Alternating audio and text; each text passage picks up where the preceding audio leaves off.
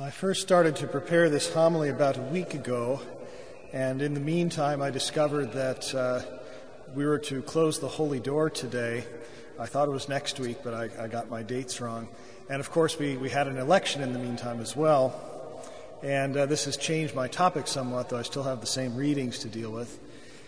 But given the unrest that our nation is experiencing at the moment, today's readings could provoke a certain ambivalent response in us. There's a lot of talk about violence and persecutions and so on. This section of Luke's Gospel is sometimes referred to as a miniature apocalypse, because that word itself has sort of overtones that sound vaguely dangerous to us. It just means it's a revelation. It is a revealing of the meaning of history.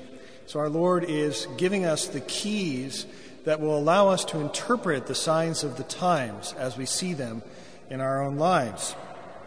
So he says that wars and insurrections are going to happen, and the temptation will be to misinterpret them as presaging the end of the world or a collapse of Christian civilization or so on.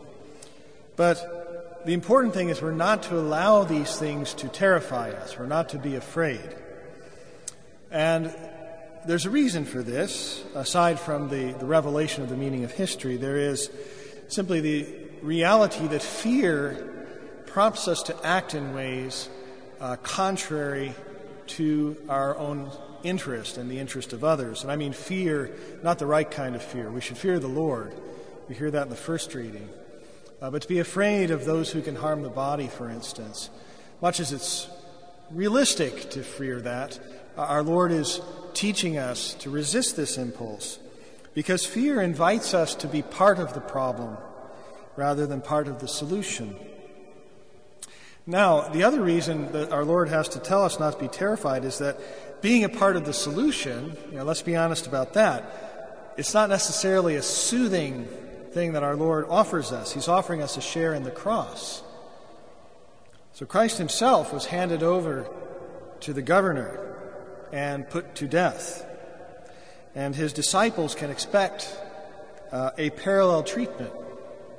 And when it happens, again, we're not to be terrified. We're not to respond with violence for violence, even if it means saving our lives. At least the lives as we understand them, if we restrict our attention to the functioning of our bodies. So it is by perseverance that we save our lives. And by saying this, our Lord offers us a glimpse of what life really means. Not just, again, the functioning of my body, which will come to an end for all of us, but a different kind of life in the Spirit. And when I noted that Christ was handed over to temporal authority and put to death, I hope that you also hear, because we're all Christians here, I assume, that Christ was also raised from the dead by the power of the Spirit. And it is in baptism and confirmation that we too have received this same Holy Spirit. And if the Spirit of Christ dwells in us, God will raise our bodies too to life again in the new creation. This actually helps us to identify a certain parallelism that will help us to understand what our role is in history at this point. There's a parallel in the gospel today that we might miss. The disciples at the beginning are marveling at the beauty of the temple. And the Lord says, there's going to come a time when this temple won't be here anymore. There will be not a stone left upon a stone. And a generation after our Lord made this prophecy, it came true. The Roman troops came into Jerusalem and leveled the place, and they left not a stone upon a stone in the temple. And to this day, the temple has never been rebuilt. The parallel that I want to make is the parallel to the destruction of our bodies. The destruction of the earthly temple was a sign very much in history. It's not disputed by anyone, I don't think, that the Jerusalem temple once stood in Jerusalem, and it's not there anymore. But this destruction of the earthly temple parallels the destruction of Christ's body, as he teaches us elsewhere in the gospel. And so again, we who are incorporated into this body by baptism should expect, again, to follow where the head has gone first. But by persevering obedience even unto death, we allow the Spirit of Christ to reconstitute us as the new temple. Okay? As the body of Christ, we are the temple of God now. And this is our role in helping others to see how to interpret history, where to look for God. In the book of Revelation, it is said that the heavenly temple is the Lamb, again, Christ himself, Christ whose body we are. And it's also said about this Lamb that he is a lamp, that there's no sun anymore in the new creation because the Lamb himself gives light. But again, that is, we participate in that. We are to be light for the nations. As the Lamb is said to be in Revelation, a light for the nations. So, this brings me back to what's going on in the world right now.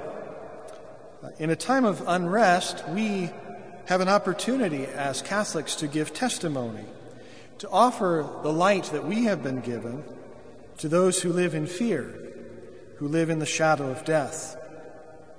And we do this by our own hope and our refusal to return violence for violence or hatred for hatred.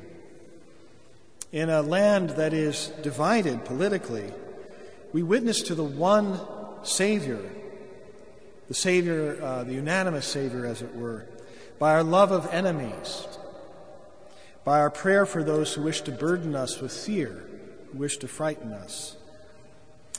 And again, we do this daily by waiting on God, by persevering, waiting for the Son of Justice to arise, and daily honoring God's name. Now, I would say here, the fact that today's Mass is a special Mass of thanksgiving at the end of the Holy Year, we have another key. If we don't want to be afraid, it's important to live a life of gratitude every day, to thank God for the gifts He's promised us and the gifts He has given us. And this will strengthen us in hope. This will strengthen our trust in God so that we will wait for Him to act and not try to force things ourselves. Because the meaning of history is this, that mysteriously, in spite of all appearances, God is reconciling and restoring the world in Christ. Our guarantee in this respect, again, is the sign of the cross itself, which is never separate from the resurrection, that is its goal. So as we close the Jubilee year today, we can ask ourselves, has this year-long reflection on God's mercy strengthened us in gratitude, strengthened us to persevere and to put our hope in God and not in things of this world? And let us make sure that we really reflect on this, because there's a world outside that is waiting for the light of Christ, for a message of reconciliation and hope and the ministry of restoration.